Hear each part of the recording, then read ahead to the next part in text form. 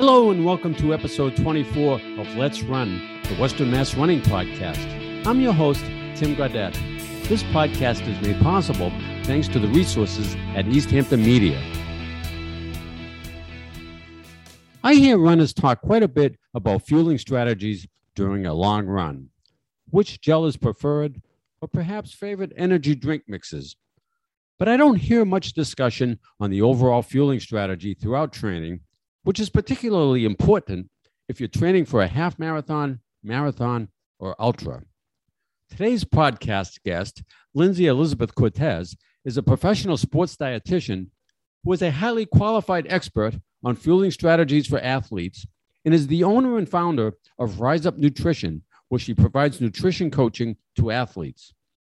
By the way, Lindsay is the daughter of Kevin Pfau, a local runner from Feeding Hills, who I had on the podcast just a few weeks ago.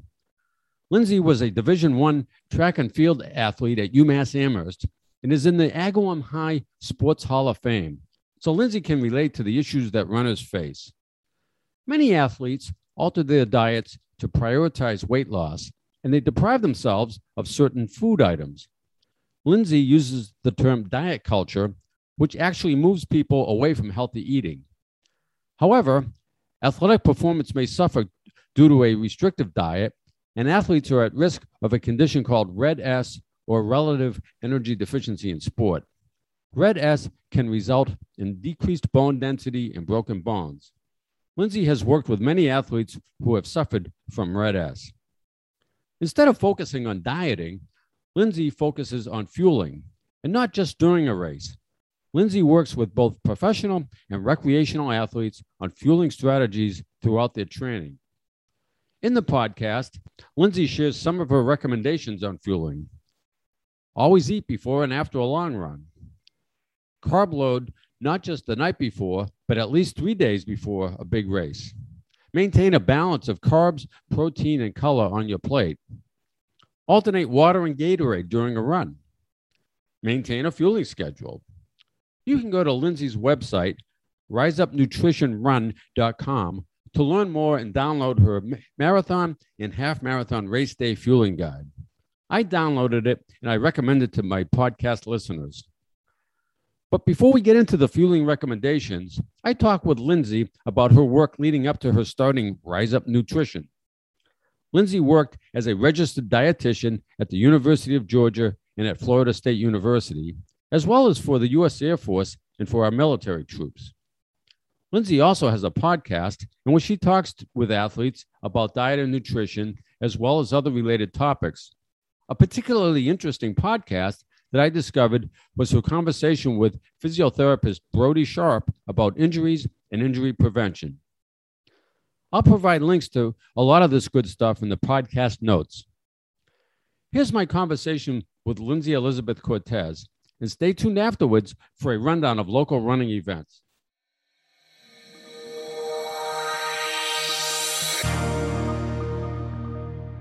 I would now like to welcome Lindsay Elizabeth Cortez to the podcast. Lindsay is a professional sports dietitian for NCAA professional and recreational athletes. Lindsay is the owner and founder of Rise Up Nutrition, where she provides coaching to athletes, and she also has her own podcast. Lindsay is the daughter of Kevin Pfau, who was a guest on the podcast a few weeks ago. Lindsay, welcome to the Let's Run podcast. Thank you, Tim. I'm really excited. Of course, I loved listening to my dad's episode. And so it was nice when he gave me a little shout out in there, and then you and I connected too. I'm excited. Yeah, your dad even told me that somebody who heard the podcast signed up for his running coaching service. So he owes me a beer now. Oh, yeah. But I know you're busy with Rise Up Nutrition and your own podcast, so we'll get right to it. I'd like to talk about your coaching service, as well as a little bit about your work as a dietitian, and also talk about some general diet and nutrition advice for recreational runners. Great. So on your podcast, you state that your goal is to help women become fierce, fit, and fueled female athletes. I like that slogan. Thanks. Me too. So could you just describe what kind of coaching services that Rise Up Nutrition provides? Sure. As a dietitian and a sports dietitian, there's many things I'm capable of doing when it comes to nutrition, but when I started my own business, I did focus specifically on female athletes. I do have a bit of a niche of working with more competitive, maybe collegiate athletes, but the recreational athletes absolutely involved in there too. And what I found in my journey, myself as a female athlete, as well as being a sports dietitian, is that so many girls and women struggle with underfueling. They struggle with body image concerns that affect their performance. And they really struggle to eat for performance instead of to eat based on kind of diet culture and diet trends that we are surrounded by. And so the mission of Rise Up Nutrition is to help female athletes overcome disordered eating and finally use food as fuel to perform their best, really rebuilding a relationship with food that helps them be a stronger, fitter, faster female athlete. And that's why I say fierce, fit, and fueled. It's fierce in your mindset. That's, your relationship with food and body. It's fit, meaning your actual internal health. You are fit and healthy and ready to go. And then you are fueled to perform at that next level as an athlete and reach your next PR, reach that next stage that you're shooting for. Great. So you mentioned eating disorders, and to address that, you've developed the Female Athlete System of Transformation, or FAST. Could you talk about FAST a little bit? Yeah, so that is my unique 12-week nutrition coaching program that helps female athletes overcome disordered eating. And that term can mean a lot of different things. We have that term eating disorder, which is a clinical diagnosis, but a lot of people fall in this category of just not fueling properly and having some disordered thoughts, actions, behaviors around food and body without any sort of clinical diagnosis. And that's really what this program is intended to help female athletes with as well. And so it's 12 weeks of nutrition coaching with myself. And I actually have another sports dietitian on my team as well. We coach our clients. We have a specific process, I guess, that embodies everything I just talked about becoming fierce, fit, and fueled. And it is definitely individualized work. Nutrition should be individualized. The other thing, Tim, the reason I call it the fast track, the acronym there, I'm a runner, so I like being fast, but also because people struggle with nutrition for a long time, for years and years and years. And people who resonate with that term disordered eating, some of them feel like it's something they have to live with for their whole life. And I know that that's not true. It wasn't true for myself. It's not true for my clients. And so this is a 12-week program. It is the fast track. I have clients that come to me who have been suffering for 8 years, and we work together for 3 months and they're transformed, right? It's the system of transformation. 12 weeks later, they're a whole new person inside and out, right? With their mindset towards food, with their actual health, and with their performance as well. Great. So as we talk about your work and your nutrition advice, even though you work exclusively with women, I got to believe that a lot of the principles also would apply to men. Yes, it absolutely does. I love working with men, and they're, they need nutrition help as well. It's actually funny, and I'm sure we'll get into this later, but prior to starting Rise Up Nutrition, I worked exclusively with men. And one of my jobs was working exclusively with men. So I did a complete 180. It's just something I really wanted to focus on. A lot of the principles are the same. And, men struggle with this as well. But I think there are a lot of differences as well. There's a difference in our mindset and our relationship to food and body. I'm not saying men don't struggle with body image concerns. They do, but it might be expressed differently than how women express it.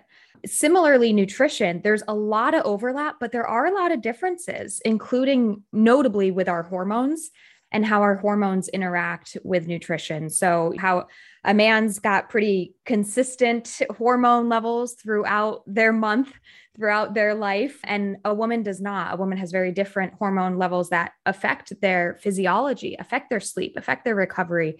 And so there are differences, which is important to address when I'm working with clients. You mentioned you work a lot with the elite athletes and some professional athletes, but I believe you also work with recreational runners as well. Absolutely. And I fall in that category. So, I'm a recreational runner, but I still call myself an athlete. I think it's all about how you view yourself, what the purpose of training is. are you training or are you just going out for a leisure jog for fitness and exercise? All of it's important and, it matters to everybody. But yeah, I work with recreational athletes, high school athletes. I even have some non-athletes who just really value fitness. And that's important to address for sure. Yeah, I was never an athlete growing up. I started running later in life. And I joked that when I was in high school, I was on the math club team. So I was a mathlete, not an athlete. Oh, I like that. But I finally concluded that I was indeed an athlete when I ran my first Boston Marathon. And I went to the Athletes Village. That's the waiting area in Hopkinton before the race. And hey, if I was invited to the Athletes Village, I must be an athlete. I think once you're training for a marathon, you're definitely an athlete. You can't just wake up one morning and do that. So you work with Mary Cain, who's a professional world-class runner, and she was running with the Nike Oregon Project. And she had developed an eating disorder as a result of being abused by Alberto Salazar.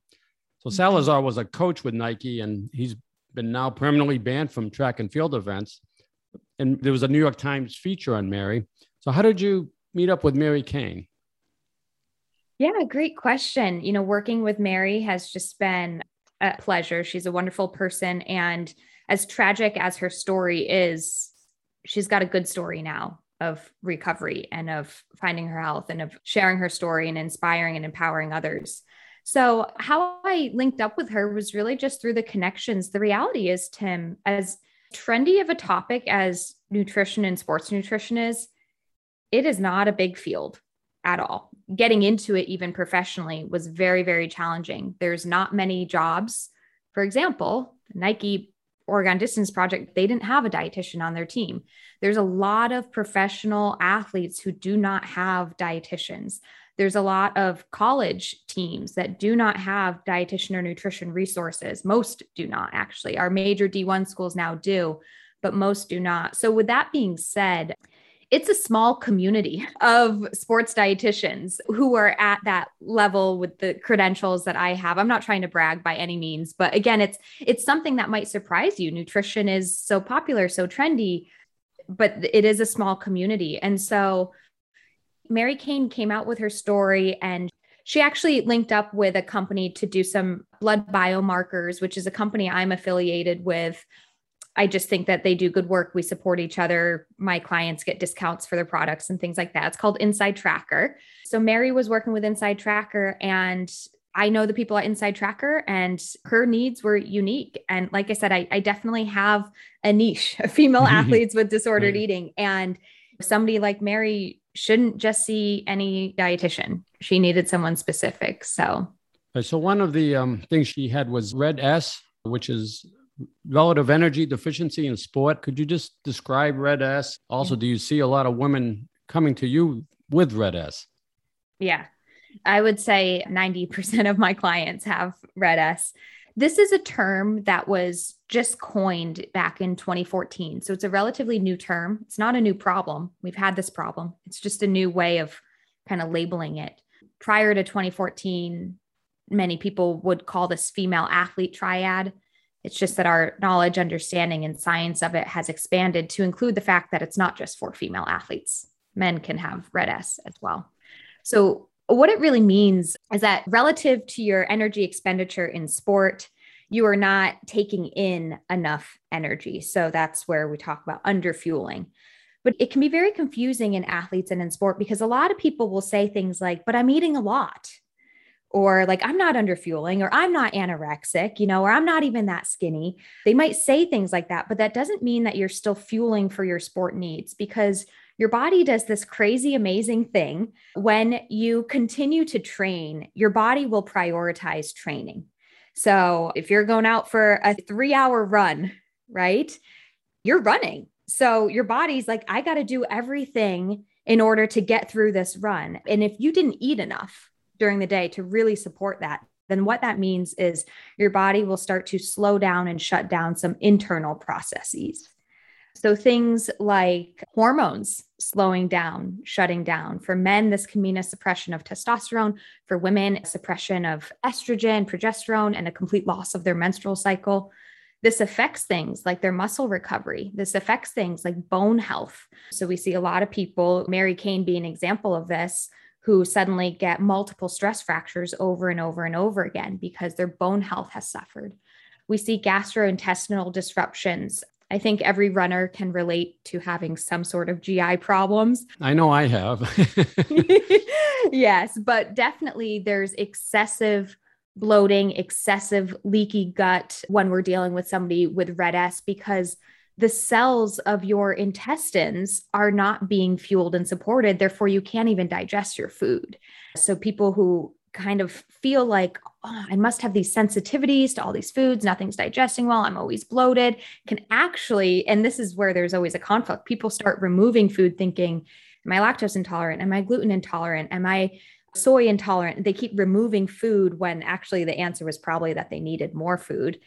So we see, like I said, physiological, hormonal, bone issues, GI issues, and eventually you will see performance issues. But that's where, like I said, a lot of people might be doing well with their performance for a decent period of time because the body's prioritizing your sport and all these other things shut down. But eventually it catches up to you. You get multiple stress fractures, you're not nourished, you get anemic, then your performance is going to suffer. And so the whole premise behind this is you need to be taking in enough energy relative to your sport. It's not about just reaching a certain calorie limit. It's about matching your fueling needs for your sport demand. So would you say that underfueling then is the most common problem that you encounter amongst your clients? Yes, I think I would. So you have a podcast in which you address topics on diet and nutrition. So I recommend your podcast to all my listeners. And I listened to a recent one with Callie Swikart, who's an obstacle course racer, and she participates in Spartan events at an elite level. And one of the things you and Callie talked about was health before performance. Could you just describe what that means? Absolutely. And I think it really lines up with what I was just explaining of, in order to be the best athlete you can be, you do have to take care of your health first. If you might be saying, well, I don't want to eat more because I don't want to gain weight because I think that, my ideal body weight to run is around XYZ. But if that's putting you in a category of RED-S and your bones aren't supported and your GI isn't supported and you're not getting enough iron in, you're not supporting your health, then your performance will suffer. It will. And it's always this guessing game of when. So, I meet so many people that are like, but my performance is fine. And I'm like, okay, for now. And I don't wish that upon anyone. I'm not wishing for them to have bad performance. It's just something that eventually. So, Callie is a great example of somebody who for years and years and years was striving for better performance. She's an elite obstacle course racer and was striving for better performance. And with that, she was very, very strict on her diet, not allowing things like never allowing ice cream, right? Just very strict on her diet, very cautious of her weight, trying to keep it at a very specific weight. But she was absolutely in RED-S. She had no hormones, and it was starting to really negatively affect her life. And so for a period of time, which was a struggle for her, but we had to put her performance on pause and say, we have to get your health back. And when we get your health back, your performance will come back too. And it did. It absolutely did. I think actually this, in the next week, she's heading over to Germany for world championships in high rocks obstacle course racing. That's impressive. Yeah. So that's kind of what we mean as a sports dietitian. Performance is the most important thing, but sometimes your health has to come first before performance. Makes sense. So you mentioned weight a couple of minutes ago, and I think you advise your clients not to obsess over their weight, but I think that's a kind of a common theme. Even I care about my weight, particularly right now I'm training for a marathon. And so I feel that my ideal marathon weight, if you will, is like around 155 pounds. So normally I'm a little heavier than that, but as I running more and losing a little weight. But then on some of these like hot, humid days, I sweat. I get on the scale after, and one day I get on the scale and I was under 150. It was shocking. And I subsequently eat more and drink more to catch up. Yes. But any advice about weight? Should we not get on the scale at all?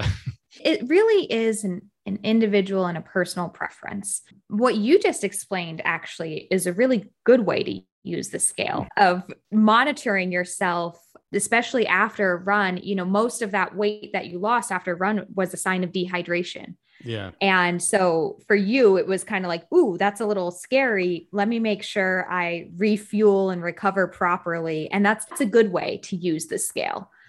And even when it comes to things like you mentioned of maybe running your best around a certain weight, like provided that is a healthy weight for you and you're not having any signs of red S, then that's okay. But what we see too is that should happen pretty naturally, right? If you're fueling your body properly and you're following a proper training program, then it is normal for you to be 5 or so pounds heavier in the off season. And then as you fuel properly and train properly, maybe you come down a couple pounds for peak performance and race day. And that should happen naturally. But when people get too obsessed with that number and think, well, now that I'm marathon training, now I've got a diet, that's where they start under fueling. And then what do? Then you don't recover properly. Then you don't have the energy to get through a 15-mile training run. And then you're actually not maximizing your performance because you're too hung up on your weight and not actually doing the actions and behaviors that support proper running. So that's why I say not to focus on the weight so much, is because if you're focusing on the behaviors of fueling well and doing a smart training program, your weight will be an outcome of that. There's a lot of needs for nutrition across the spectrum. And even though I maybe work with people who struggle with underfueling, you might be surprised to hear that that doesn't mean that they're always underweight. Not eating the right things, I guess. Exactly. And so I think a lot of people assume, well, I can't be under eating because I'm this weight or something, but that's really not true. Our weight is so individualized, so unique to our diversity of bodies, even in the running community. And if we just focus on our actions, behaviors, your weight will settle where it needs to be, and it'll be an outcome, but not necessarily something we should be striving for as a goal. You want your goal to be performance. Yeah, makes sense. In another podcast, you mentioned diet culture. I think you mentioned it earlier today. So could you please describe what that means and why is diet culture undesirable? Sure. Simple definition is it's just the culture of nutrition and diet that we all live in. But right now, and for the past 40 years or so, the word diet typically means restricting. I'm going on a diet or I'm in the pursuit of weight loss. That's what the majority of people assume, right? People even assume with me that since I'm a dietitian, I must always be on a diet. I'm like, no, I'm not. Yeah. Our culture, it's probably started in the 80s with very low fat diets. And then in the 90s, we had Atkins, low carb diets. And then in the 2000s, we started these ketogenic, intermittent diets. And so it's just our culture that has normalized going on a diet and has normalized restrictive eating. And just because it's been normalized doesn't mean that that's right or that that's healthy. In fact, Tim, if you look at health trends from the 1980s through today, as the diet industry has made more money, made more supplements, come out with new diets, the state of health in the US has worsened. So the facts are, and this is actually really incredible and rather scary when you dig into the research, but we have so much evidence that says the more that we diet, the unhealthier we are, which is just mind-blowing. And I think will be probably hard for a lot of your listeners to really accept. So that's why I might speak negatively of diet culture, is that our current diet culture, I think, is really straying people away from the fundamentals of healthy eating and healthy living. And that doing these restrictive diets, eating 1,200 calories a day or doing a keto diet just really is probably not appropriate for the majority of the population. There's certain situations where it may be, but it's really hurting a lot of people physically. It's hurting a lot of people mentally. In fact, with what I do with disordered eating, a lot of this is caused by diet culture, the pressure that we feel. We feel, well, our girlfriend went on this diet, so I should do that too. And next thing you know, 3 months later, we've hurt our body physically and mentally. We're so confused about what the heck we should be eating. So that's why I caution people to be aware of diet culture, to be aware of marketing schemes, because it can be so harmful. With that being said, diet culture is always shifting and changing. Prior to the 1980s, there wasn't that much, right? Early 1900s, we didn't even know that calories existed. So there was a very, diet culture looked very different. But I'm even seeing it now. When I grew up and I kind of was exposed to things like Weight Watchers and calorie counting, but I work with a lot of high school athletes now, that are 15, 16 years old, and they're not so hung up on dieting per se, but their diet culture is very trendy. They're very hung up on, well, I have to be vegan or only salads are good. So they have these perceptions around what is healthy and what is not that can still really harm them if they're not looking at nutrition on a really individualized basis. So diet culture is always changing. Yeah, right. So you mentioned calories. Do you advocate people count their calories? For my clients, no, but that doesn't mean it's wrong for everybody. When I do recommend it, Tim, is as a learning tool, right? To educate yourself. If you have no concept of how many calories you are eating, it can be helpful to learn and figure that out and work with a dietitian, because if you're eating 3,500 calories a day and you only need 2,500, well, when you start being aware, that can help you, and vice versa. If you're only eating 1,700, but you're trying to run a marathon and a dietitian tells you you need 2,600, like that will help you to be aware and learn nutrition. So I think that being calorie aware is probably really important, and it can be a great way for people to learn nutrition. But generally speaking, I'm not going to recommend living your life counting calories. You got way more important things to do than add 2 + 2 = 4 all day long. And so count calories as a way to learn. I'm an engineer. I could see myself creating a spreadsheet for that. Yeah. People go into the weeds. And this is one reason why I don't advocate it too much, because it can create some disordered eating of spreadsheet on spreadsheet on spreadsheet. Yeah. So one last thing on the podcast. This morning, you released a new one, and you had Brody Sharp, who's a physical therapist from Australia.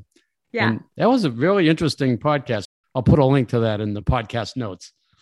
For sure. My podcast has a variety of different topics. It's called Female Athlete Nutrition. So we've got female athletes, we've got nutrition, and then we've just got related things. So a physical therapist who focused on running was a great guest to have, and then we might have another episode that's talking about gymnastics, or we might have another episode that's talking about blood work, or another episode that's talking about disordered eating. So it really varies. But yeah, that one today, I think your audience will enjoy. Yeah, I think they'll like that. It was about avoiding injuries, which of course as a runner, we all deal with. What he said was that in a given year, it's 50 to 80% of all runners will develop some sort of injury during that year. Isn't that shocking? Yeah, I can relate to that. Yeah. And I think one of the things he mentioned was that what precipitates the injuries is a change in your routine in some way, increasing your mileage, probably the most common change. Let's say you register for a marathon, and now instead of running 25 miles a week, you're running 50 miles a week. And if you do that too rapidly, you're at a higher risk for an injury.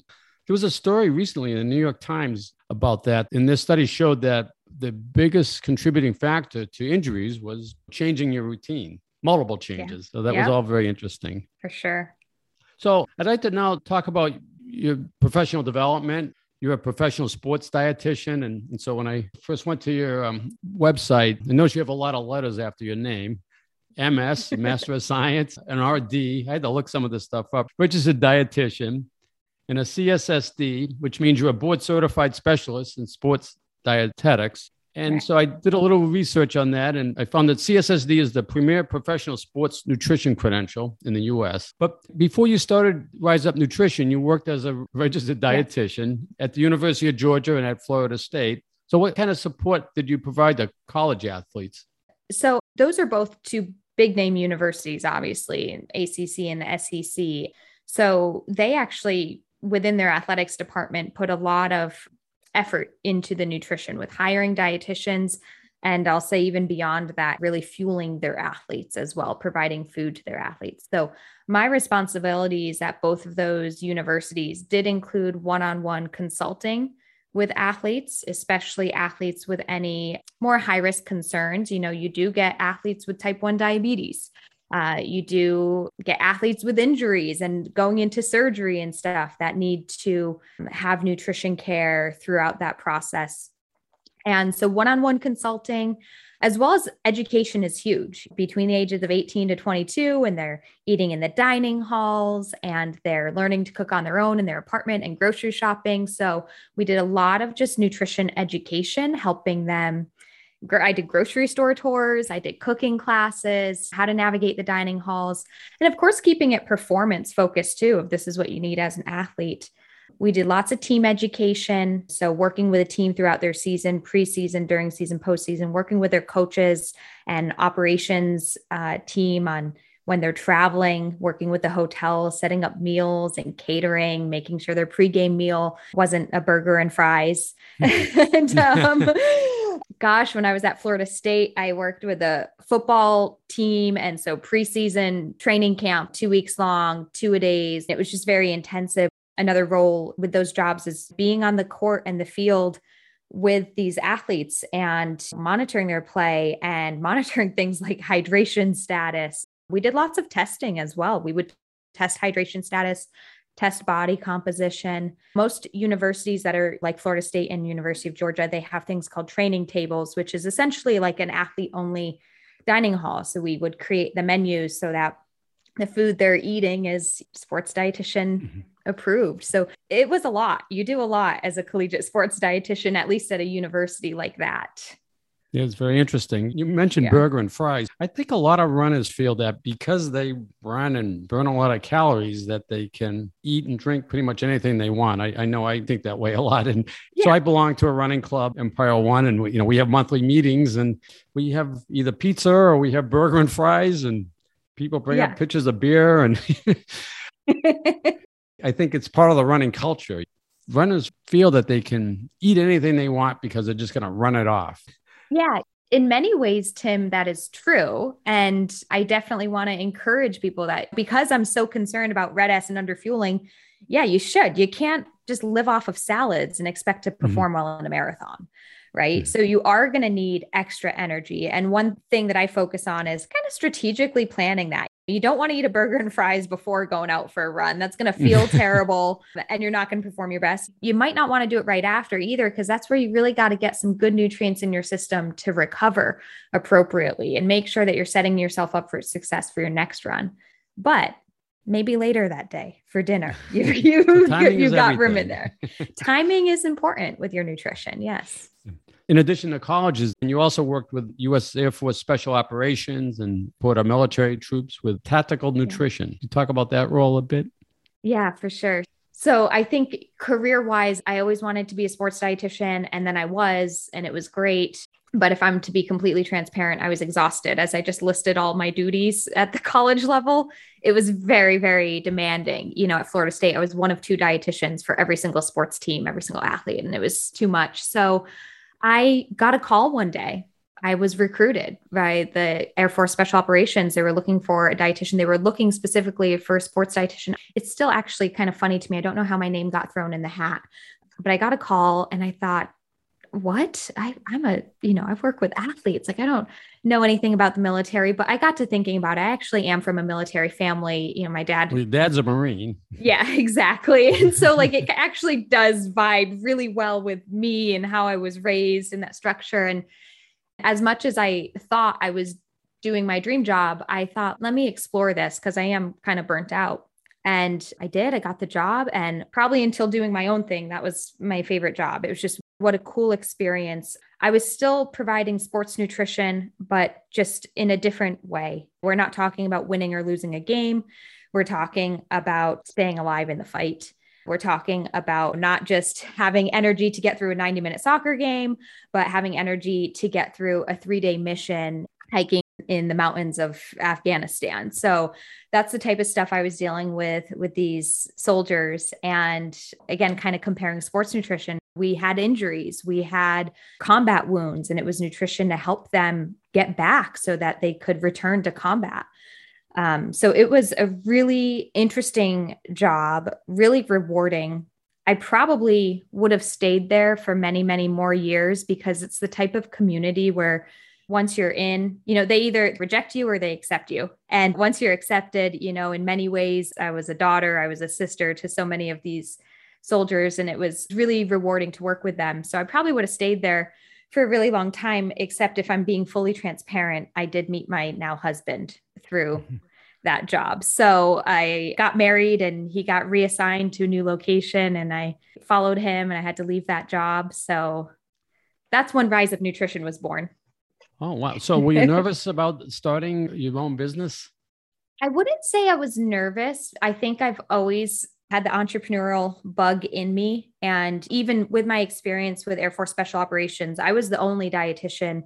So I was running the show. I had commanders. They weren't telling me what to do. They were asking me, what are we supposed to do? So I created the whole nutrition program with special operations. So I was really comfortable with that, with being kind of the sole person or creating things, developing programs. And I think I always had the entrepreneurial bug. So I wasn't nervous to start my own business. It was scary though, of course, to say, is this going to work? And the first 6 months were a little bit of crickets and a little bit of my bank account dwindling, but so you were confident in your capabilities, but I think there's a business side of it. Yeah. Are there enough customers out there for the service that you're providing? Right. And I had a lot of people concerned that maybe you're being too specialized, because I am specialized. Maybe you're being too specialized, but I did have faith and I stuck with it, that I said, nope, there are thousands and thousands of female athletes that need this. And I know it. And yeah, I'm reaching them now. So I certainly have the customer base. And then you have a team of people working with you. So your business has flourished. Yeah. So it's very, very exciting. That's great. So let's now shift to talking about some general diet and nutrition advice for recreational runners. And I know you're probably thinking, well, every person has individual needs, but are there any, what I'll call big rules, general axioms that would apply to virtually all runners? Great question, because yes, nutrition is individualized, but yeah, I think there's a lot of things that if most runners can follow a few simple nutrition tips, they're going to be far better off than following some crazy diet they found on Instagram, right? So I'll probably start with actually considering your fueling schedule, making sure that you are always eating before and after a run. It doesn't necessarily have to be a meal. I know some runners are, 5 a.m. runners, but get something in your system before a run, a small granola bar. I run a lot in the morning. I wake up and I wonder, should I eat anything? And so generally I'll have a mini Kind bar and some water and then I go out and run 5 miles. Am I doing the right thing? Yeah, for sure. I think bottom line is get something in and something that your body digests and tolerates well. So if a little Kind bar works, great. Most people focus more just on carbohydrates because that digests the easiest. So it could be a piece of toast or two, a small granola bar, a banana before a run. Obviously, our longer runs, our more intense runs, you might want more food, but getting something in for sure. And then your post-run recovery is a really, really important meal. And sometimes I even call it that. I call it a recovery meal.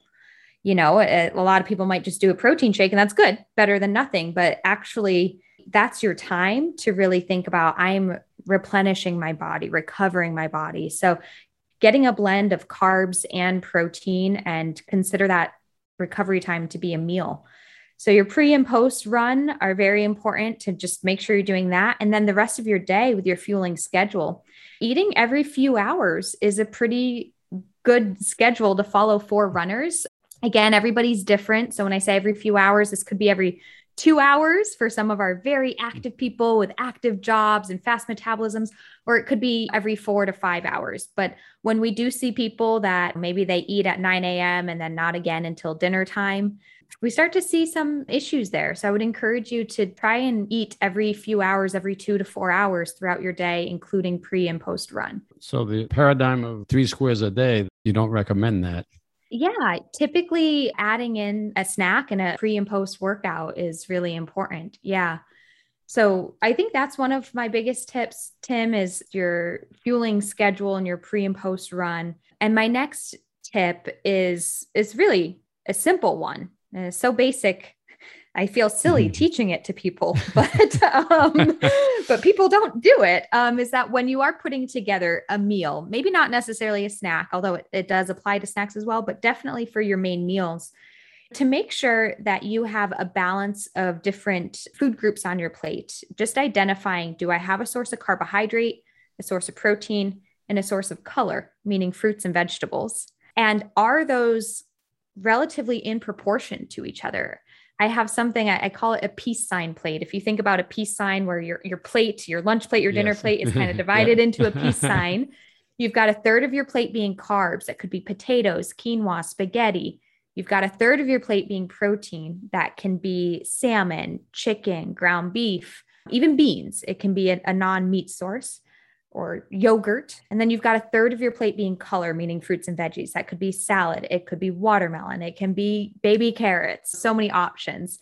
But those proportions should be pretty equal to each other. So when I grew up, and I have to thank my parents, we grew up with good nutrition overall. I've certainly expanded on that becoming a dietitian, but overall, as I've seen how people eat across the country, I have to thank my parents for instilling some good nutrition habits in us. But, in Western Mass, it's pretty common to have a plate full of pasta for dinner, right? Sure. Yeah. And we did that. And hey, you need carbs as a runner, but you should really try and embody that peace sign plate where maybe only a third of my plate should be the pasta, because a third of my plate should be the chicken and a third of my plate should be the salad. And really making sure that you have the carb, protein, and color in balance with each other there. Yeah, so you have a Rise Up Nutrition Facebook group page, and then you share advice on recipes. So you mentioned carbs, proteins, and colors. It seemed like a recurring theme was carbs, proteins, fats, and colors. Where do fats fit into? Yeah. Good question. So your fats should be on your plate as well. They just don't need to take up like a whole third of your plate. That would be kind of ridiculous to just have a bowl full of olive oil, right?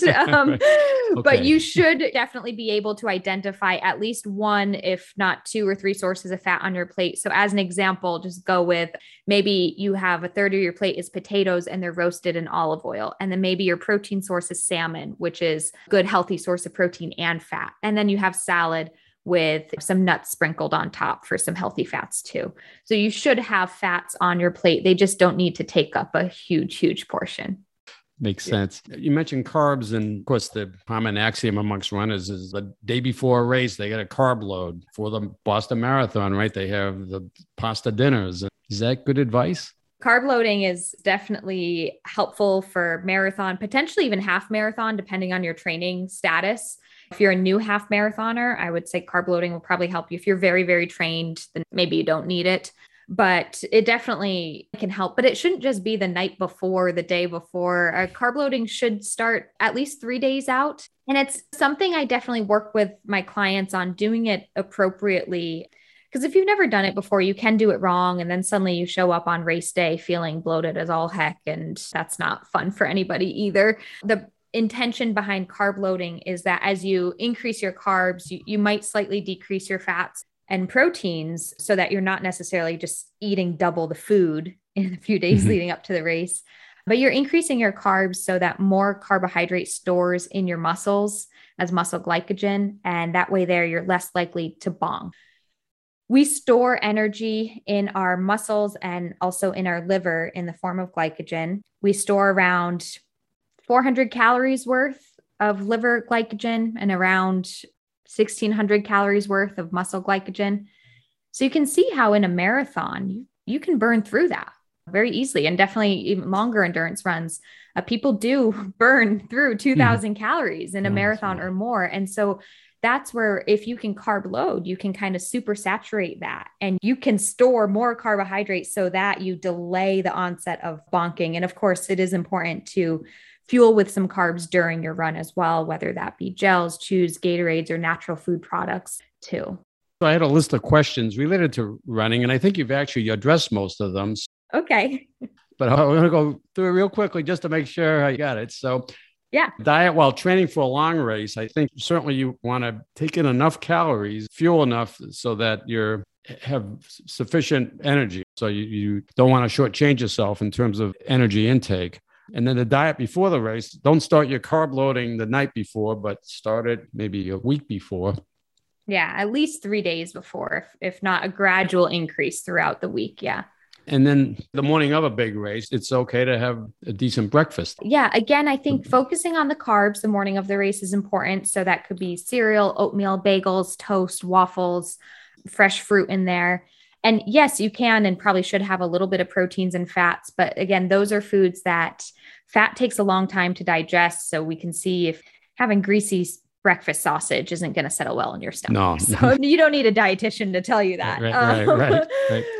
Well, you mentioned oatmeal. So I saw Shalane Flanagan. She won the New York Marathon a few years ago. So she has a race day oatmeal recipe. It's a good one. Yeah. Just oatmeal and making it taste flavorful. I think she put some cinnamon, some honey in there. Yeah, absolutely. It's a good one if you want to try that one out. And then during the race, you mentioned gels and Gatorade. Do you recommend that? No. No, I do actually. Oh, you do? Okay. I probably made a face just then to you, only because that is such a popular question because so many people hate Gatorade. But as a sports dietitian, I love it because it does what it was designed and intended to do as far as hydrating you, fueling you with carbs, and replenishing electrolytes lost through sport and exercise.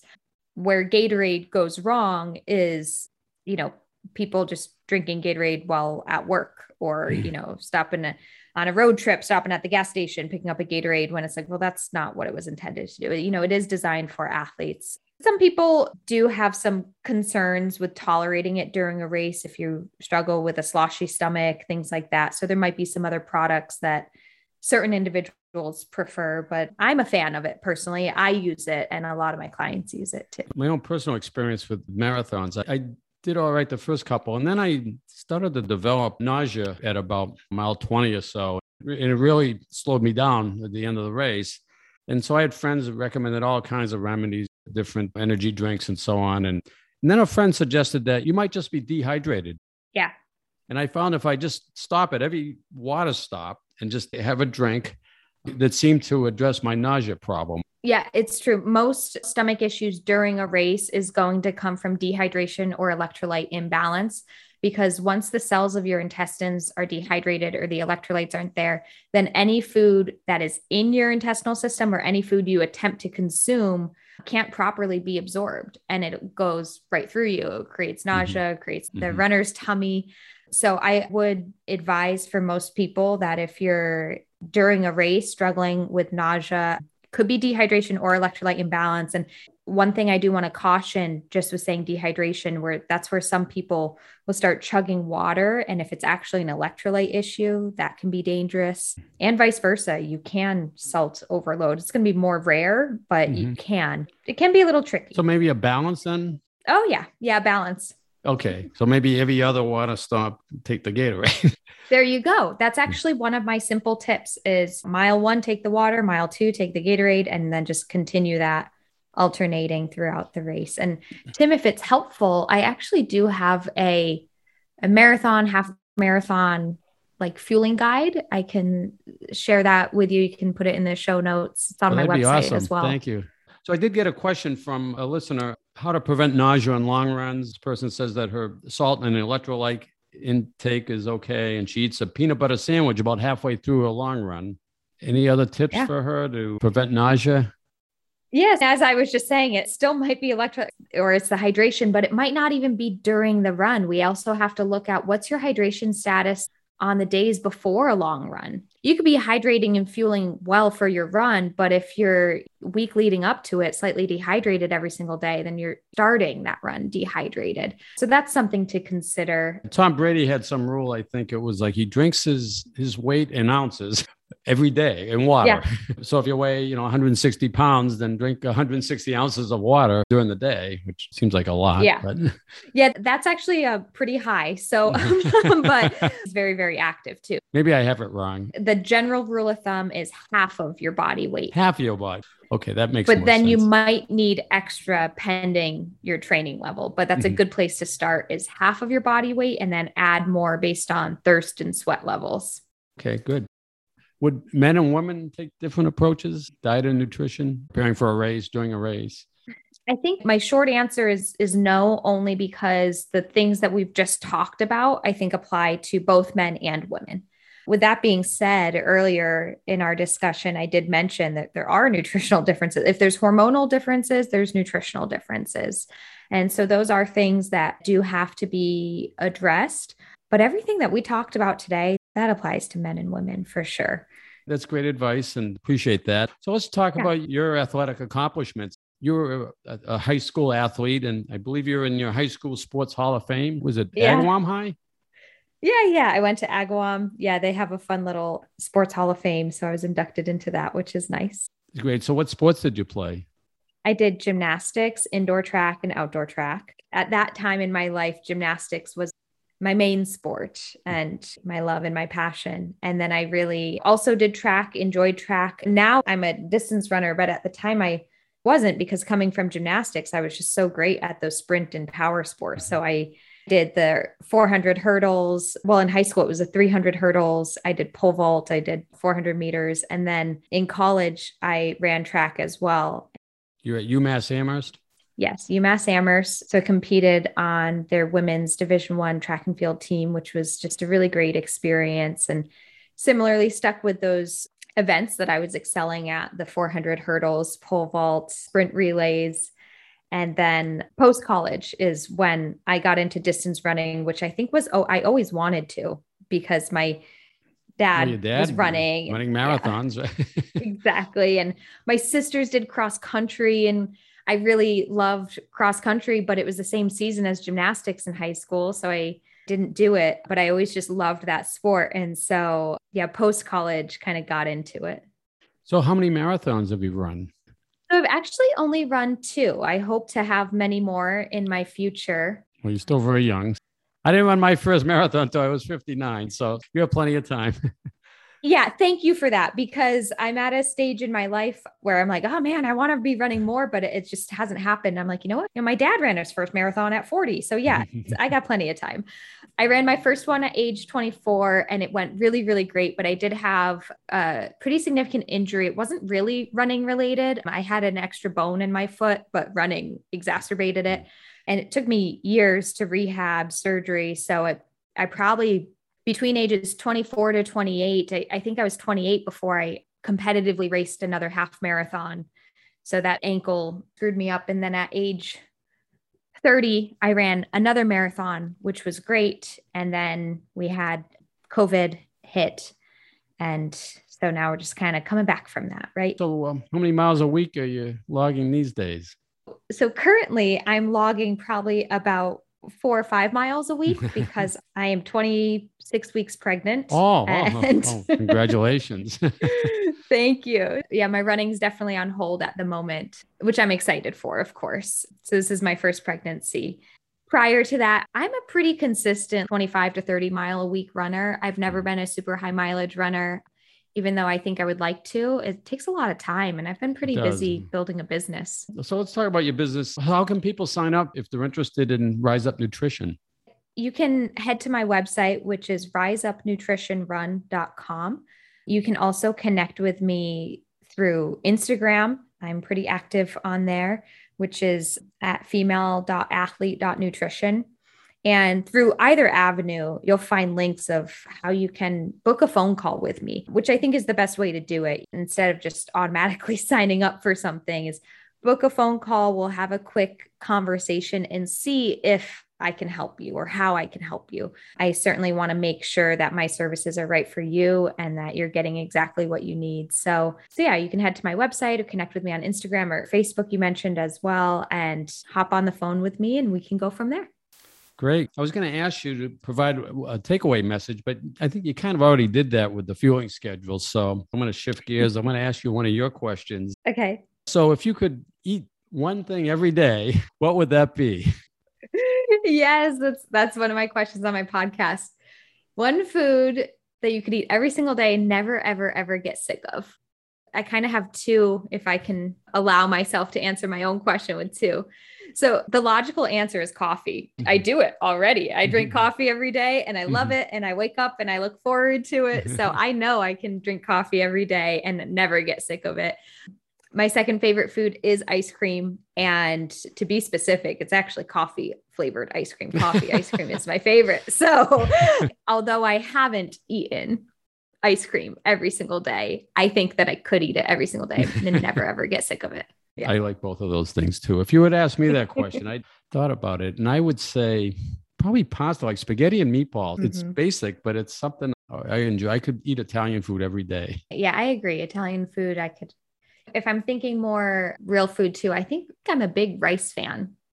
I could probably eat rice every single day. Yeah. That and anything with chocolate or nuts in it. So, Lindsay, thanks so much for sharing your expertise on the podcast. It's been great chatting with you, and good luck with your business and with the baby. Yeah. Thank you. Thank you so much, Tim. This was fun to chat, and I hope it was helpful to your listeners. Yeah, I'm sure everyone will enjoy it. I'm enthusiastic about it. Thank you.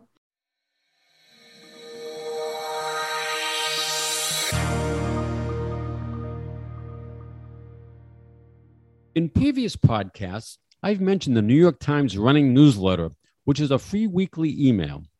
In the latest edition, there is a link to a guide by Jen Miller called How to Feed a Runner, which has many of the same fueling tips that Lindsay and I just talked about. The newsletter also has tips on injury prevention. This past weekend, September 11th and 12th, had beautiful weather for running, and 745 runners took advantage of the great weather to run in 5 different local Western Mass races. 320 runners finished the Halfway to St. Patrick's Day 5K race at Ashley Reservoir. 175 runners finished the Westfield Half, 10K, and 5K events. 153 runners completed the Black Birch 10-miler. 74 runners completed the 5K race at Hampshire Regional High School. And 23 runners ran in the SOAR event in Belchertown. And I got in a 14-mile training run through the streets of Longmeadow and East Longmeadow. On this upcoming weekend, September 18th and 19th, there are 7 Western Mass races. The races on Saturday, September 18th, are the Don Maynard Memorial 5-miler in Greenfield, the Founders Day 5K race in Lee, Colby's Path to the Cure in Westfield, the Chicopee Athletic Hall of Fame 5K run and walk, Megan's Light 5K fun run and 1-mile walk in Feeding Hills, in the Williamstown Community Chest 5K run and 1-mile kids run and walk. On Sunday, September 19th, the Silver Bell Seasonal 5K trail race will take place in Munson. On the following weekend, September 25th and 26th, there are 6 more races. The 3 races on Saturday, September 25th, are the 8th annual Hospice Meadows 5K run and 2-mile walk in Northampton, the Falcon 5K trail race in Wilbraham, and the Arc of Justice 5K in historic Deerfield. 3 more races on Sunday, September 26th, are the Summit Run 5K in Hadley, the Gould Farm 5K in Monterey, and the Spartan Sprint 5K in East Longmeadow. So get out there, enjoy the great New England fall weather, and support a local cause by registering for a local race. I'm targeting the week of September 27th for my next podcast release, which will feature a conversation with Erica Emerson about her experience in the Leadville 100-mile race through the Rocky Mountains, as well as a scare that she survived during one of her marathons. You won't want to miss that podcast. Thank you for listening to the Let's Run Western Mass Running podcast. If you enjoy the podcast, please subscribe and share with your friends. And as always, happy running.